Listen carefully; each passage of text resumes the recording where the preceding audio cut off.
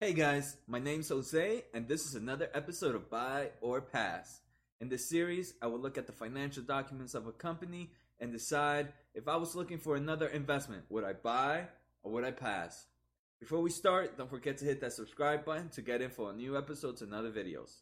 Also, don't forget to check out my website, josenaharo.com, where all my content there is free. So let's begin. Alright guys, today we're going to do buy or pass on Visa, ticker symbol V. So today we're going to take a look at Q1 for 2019, which was their most recent earnings. Just a quick intro, all the information has been gathered from the following sources: the 10Q report, I got charts and graphs from there, and lacyfa.com, which we'll do later on. So just a quick episode breakdown. First we'll begin with this PowerPoint presentation where I'm going to present some information collected from the 10Q report. Then we'll take a look at lacyfa.com, which allows us to see these financial numbers in an easy visual manners and to help us have a better understanding of the current financial numbers. So start off the bat, we're just going to take a look at revenue. Here we can see revenue for the past 3 months in December 13th for 2018 and the same quarter last year, 2017. We can see revenue growth from 4.8 billion to 5.5 billion. So the company has increased revenue, which is good. We can see though operating expenses has also gone up. It went from 1.5 billion to 1.7 billion. The increase of this operating expense is mainly led by, here we can see personnel. So for personnel last year was 679 million, and this year was 807 million. So this means personnel, right? People, they're probably hiring more people, which is not bad. So the amount of operating expense increase compared to revenue growth is not bad. We have a higher revenue growth, which is it's good to see. We can see operating income is up from it's up to 3.7 billion from 3.3 billion. So a nice healthy increase of operating income, about 0.4 billion up. Then we have net income up to 2.97 billion, up from 2.52 billion. So one thing to notice is one of the reasons that net income is higher is taxes seem to have gone down by 60 million. So back then last year they were paying 717 million. Now they're paying 653 million. So 50 million, 60 million is not a lot to make a big dent, but it's just good to know that this company is paying less in taxes. But we seem to have seen a nice healthy increase in net income, and we also seen a healthy increase in revenue growth and operating income. The expenses themselves have also gone up, but it's nothing that is really throwing me off guard. So that's good to see the revenue, operating income, and net income growth all at the same time. So just a quick breakdown in the revenue. So here we have the revenue broken down by what they call their products. They have following: product service revenue, data processing revenues, international transaction revenues, other revenues, and client incentives. Then we also have it broken down by country wise. They only use US and then international. Some companies like to break it down even more, but here they just have international and US. So we can see in products, increase in revenue in both. Well, first we'll take a look at the country. Increase in revenue in both US and international. So US last year was 2.2 billion. This year was 2.5 billion. So an increase of about 0.3 billion.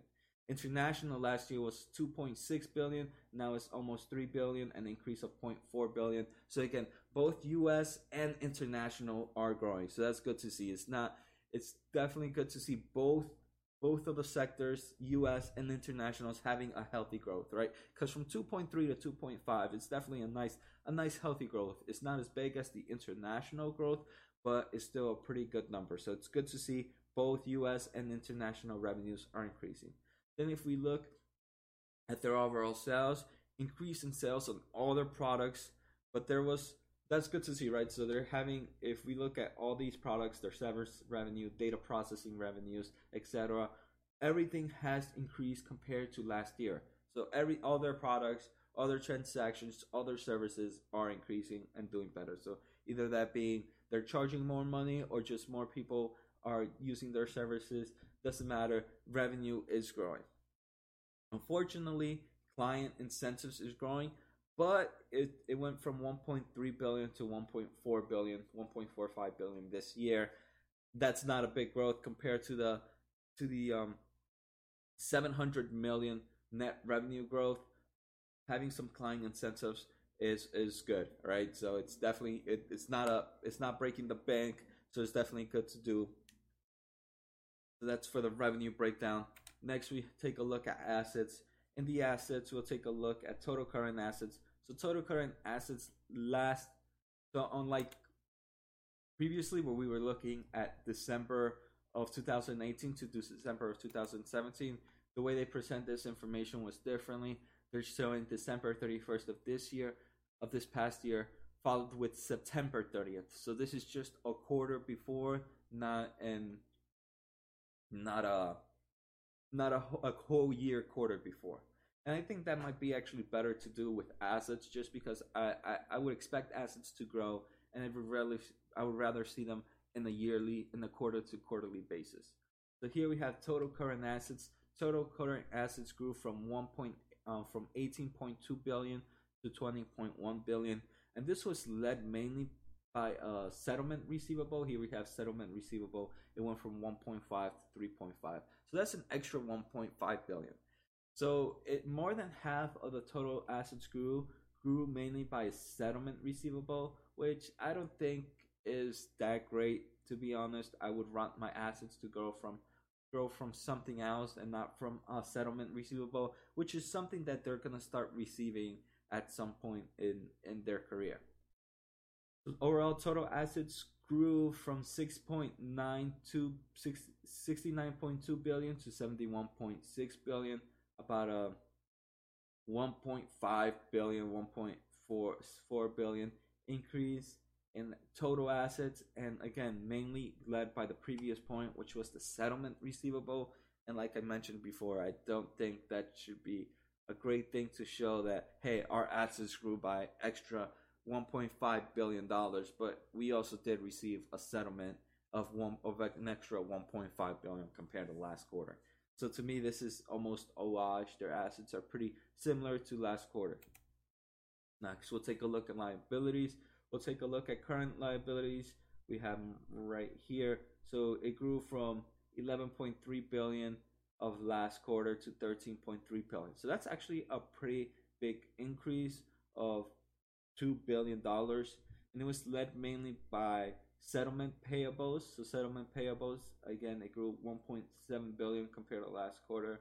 And that, again, I pretty much linked it to how I linked the settlement receivables. This is not going to be a full-time thing. Hopefully, I'm not sure how long this settlement is for, but it's not going to be forever. So 1.7 billion is a huge section of that 2 billion growth. So I almost would kind of put this as a wash. Another reason was the client incentives, which was an increase of $0.5 billion.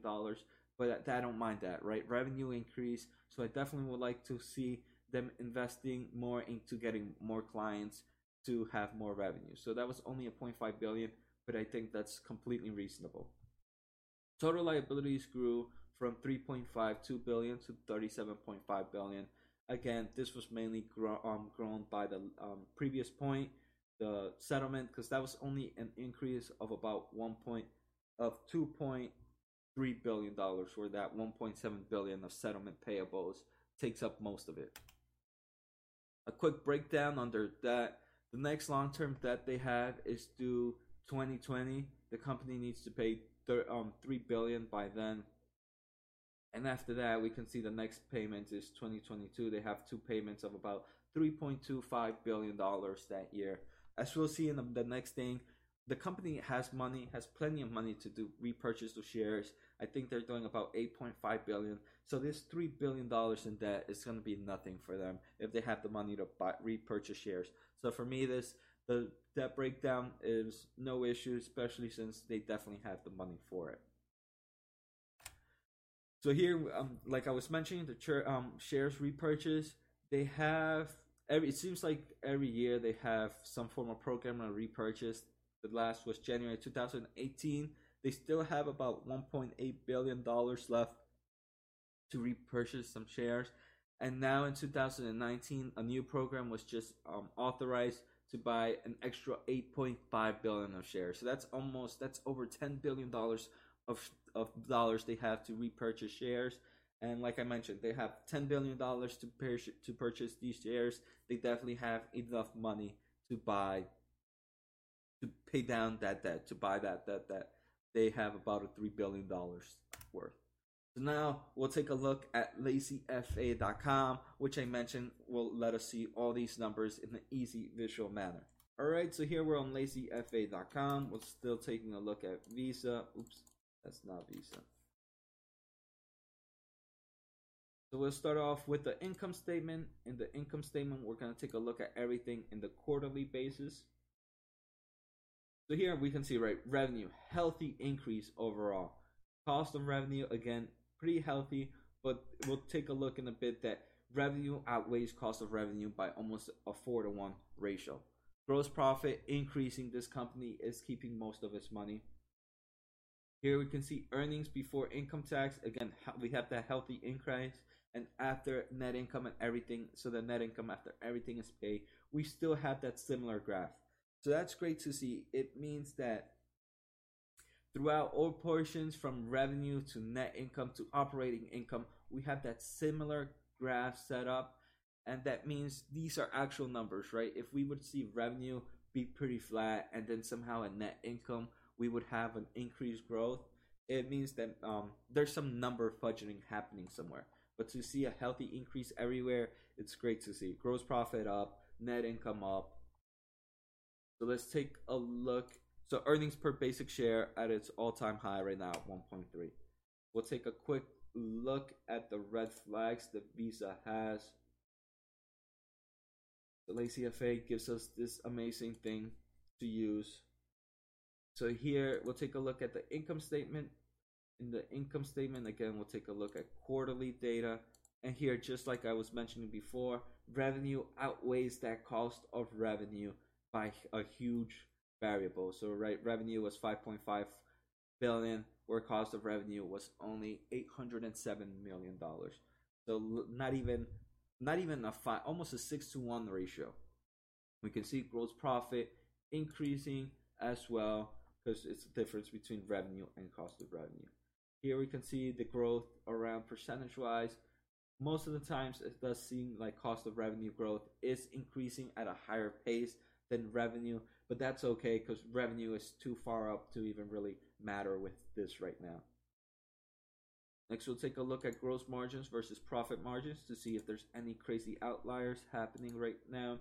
Gross margin seems to be pretty flat around its area. Right now it's at 85%. Similar years are 86%, 87% going back up to 2014. We can see 84.9%. So right now it's currently in its average.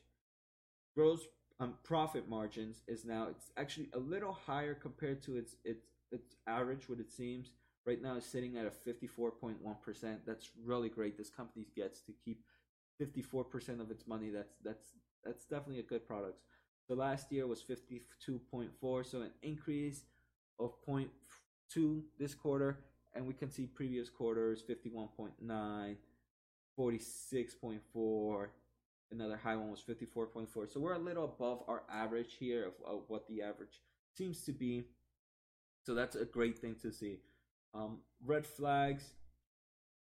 So LazyFA just shows us some red flags to keep an eye on. This is just an extra eye. It doesn't really mean anything. It's just giving us an extra pointer like, hey guys, I recommend you guys take a look at this because this might seem a little fishy. So right now, something a little fishy, they say revenue has been strictly increasing.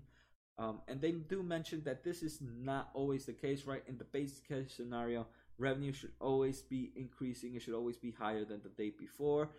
But there always seems to be one outlier where it dips. And when it dips, that makes it more normal to have at least a few quarters where it does dip. But this doesn't. This just seems to have a strictly uptrend revenue with no downtick at all. And they're saying, hey, take a look at this. But I do think as the world progresses, we are having more credit cards, more transactions, more stores are opening up. So to me, this does make sense that that revenue seems to be strictly increasing. So thank you, Lazy FA, for that. And then we have a share growth. Let's just take a quick read of what this is. So we'll be right back. All right, we're back, guys. So this just really shows us that the outliers in shares astounding growth. The main thing is there's this outlier right here in 2013 is telling us, hey, there's this crazy outlier in this year. Definitely take a look at it. But this is actually really good to see that each year the actual shares, outstanding shares, seem to decrease by a small percentage, and this is due to their buyback program. So we can see here, all right, and these are also some outliers that triggered this alarm. But if we look at the annual data, it seems to be like a 2% that this company seems to buy back the amount of shares and reduces the shares. So that's actually a great thing to see. All right, so next we'll take a look at the balance sheet. In the balance sheet, again, we'll take a look at quarterly data since we're looking at Q1. Total assets increase. We see that big jump in these previous years. We have that similar slow growth in total liabilities. I wonder if this is when the settlement happened that we looked at, because if you saw the settlement, one part would be liabilities, one part would be assets. So this might be a section of it here. So we can see a healthy increase. Right now we're sitting at a $71.6 billion of total assets and about $37.56 billion of total liabilities. And here we can see it's a 2-to-1 ratio, assets to liabilities, which is good to see. I like to have a company that has strong assets. Total debt has increased and has remained pretty flat at $16.63 billion. This company has definitely not paid off much of its debt at all, but we know this company has the money, so I wonder if it's just going to pay big chunks all at once. Receivables, this company does seem to have a small uptrend outside the outliers of an uptrend compared to previous quarters in the overall. I'm not taking a look at the outliers right now, and same with payables, but I just want to take a 1-to-1 ratio to see where we're at. Receivables are at 4.53, payables are at 4.01, so that's almost a 1-to-1 ratio. Here we're taking a look at cash and cash equivalents. Again, it seems besides the outliers, we take away the outliers, it seems to have this healthy uptrend, which is great to see. And right now we're sitting at about $9.79 billion of cash and cash equivalents. And just for those that don't know, cash and cash equivalents are either cash or any assets that can be liquidized, I think, in less than 90 days. So that's pretty fast with some monetary value. So this money is enough to pay off. Let's say this company just wants to use its cash and cash equivalents to pay off its $3 billion debt that we saw that is due by 2020. This company can easily do that. Next, again, we'll take a look at the red flags from Lazy FA, and we'll take a look at the balance sheet. So here in the balance sheet, again, we'll take a look at that total assets versus liabilities, and we can see it's almost a 2-to-1 ratio. Shareholder equity does seem to be increasing over time. It does have that nice healthy uptrend, and it's not. We do have some times where it dips down and goes back up, so that's great to see. Assets versus liability growth, we can see here that in 2000, this is when they took out that debt, and that's when the hugest total liability growth grew. I'm pretty sure we're going to get a red flag from this year, which is 2000 and the end of 2015, when the company grew its total liabilities from 10 billion to 16 billion to 25 billion, which was that 16 billion that it grew.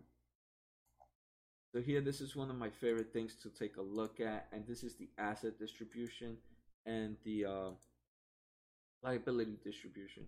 So unfortunately here we can see that a majority of the assets, 63.55% of the assets are intangibles. Another healthy number is 15%. The second highest is cash and cash equivalents at $9.79 billion. So intangibles, I don't like to see that as mainly for the company assets, but being that this isn't really a product company, this company doesn't really sell products, it sells more services, it does makes sense that intangibles would be its main assets. Now that I think about it, its liability distribution, a huge portion of it is that non-current debt, which equals up to 16.63 billion. And we checked in the previous PowerPoint presentations that 3 billion of that is a debt that needs to pay back by 2020, and then a 3.5 billion needs to be paid back by 2022. But this company has no current debt, doesn't have to worry about anything. Then we can see payables being a nice huge portion, and tax liabilities. So again, the non-current debt doesn't really scare me. And here I would just like to do a little more research on the intangibles, but again, this is looking good. Here we have some red flags. We have a nice amount of red flags. First red flag is just telling us that liability growth is growing at a faster rate than assets, and we see the main reason was for that total liability growth in late 2016. Next, we have overweight in intangible assets, and this is just telling you, hey guys, just take a look at intangible assets. They're worth more than 30% of the total assets.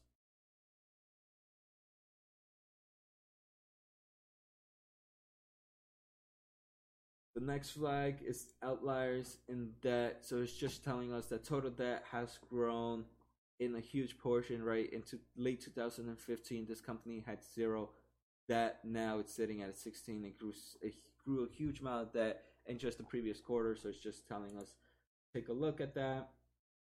Now it's just telling us the growth rate of that debt. So that's definitely great to see, but it's stuff we did already mention.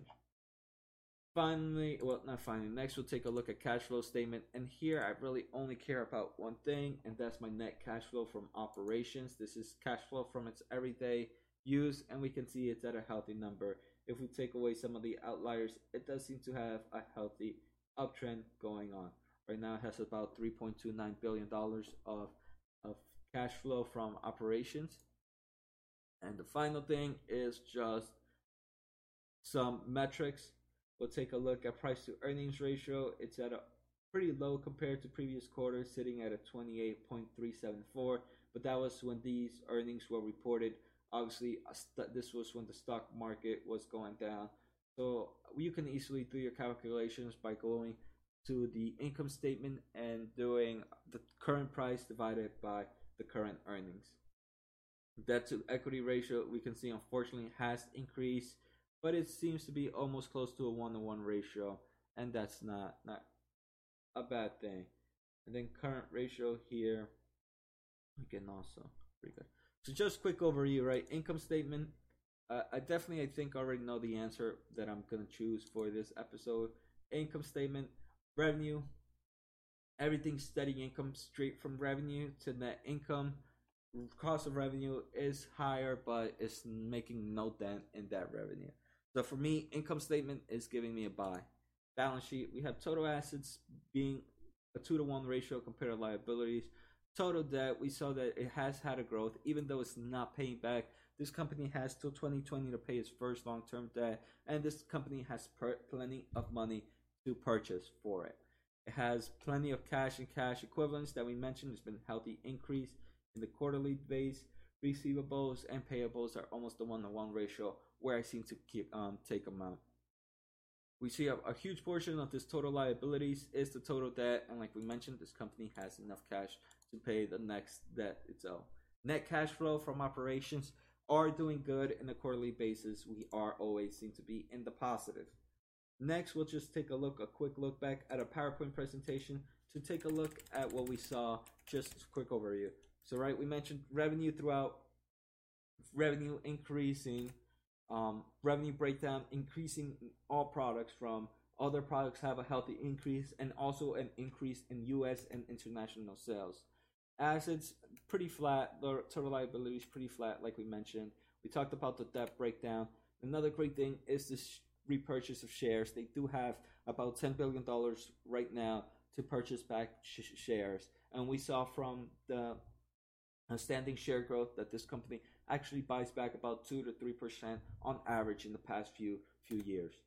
So to me, I will definitely give Visa a buy. I'm actually gonna take a look at them real quick and see what kind of purchase I can do. Maybe a long term option or some stock purchase just to hold.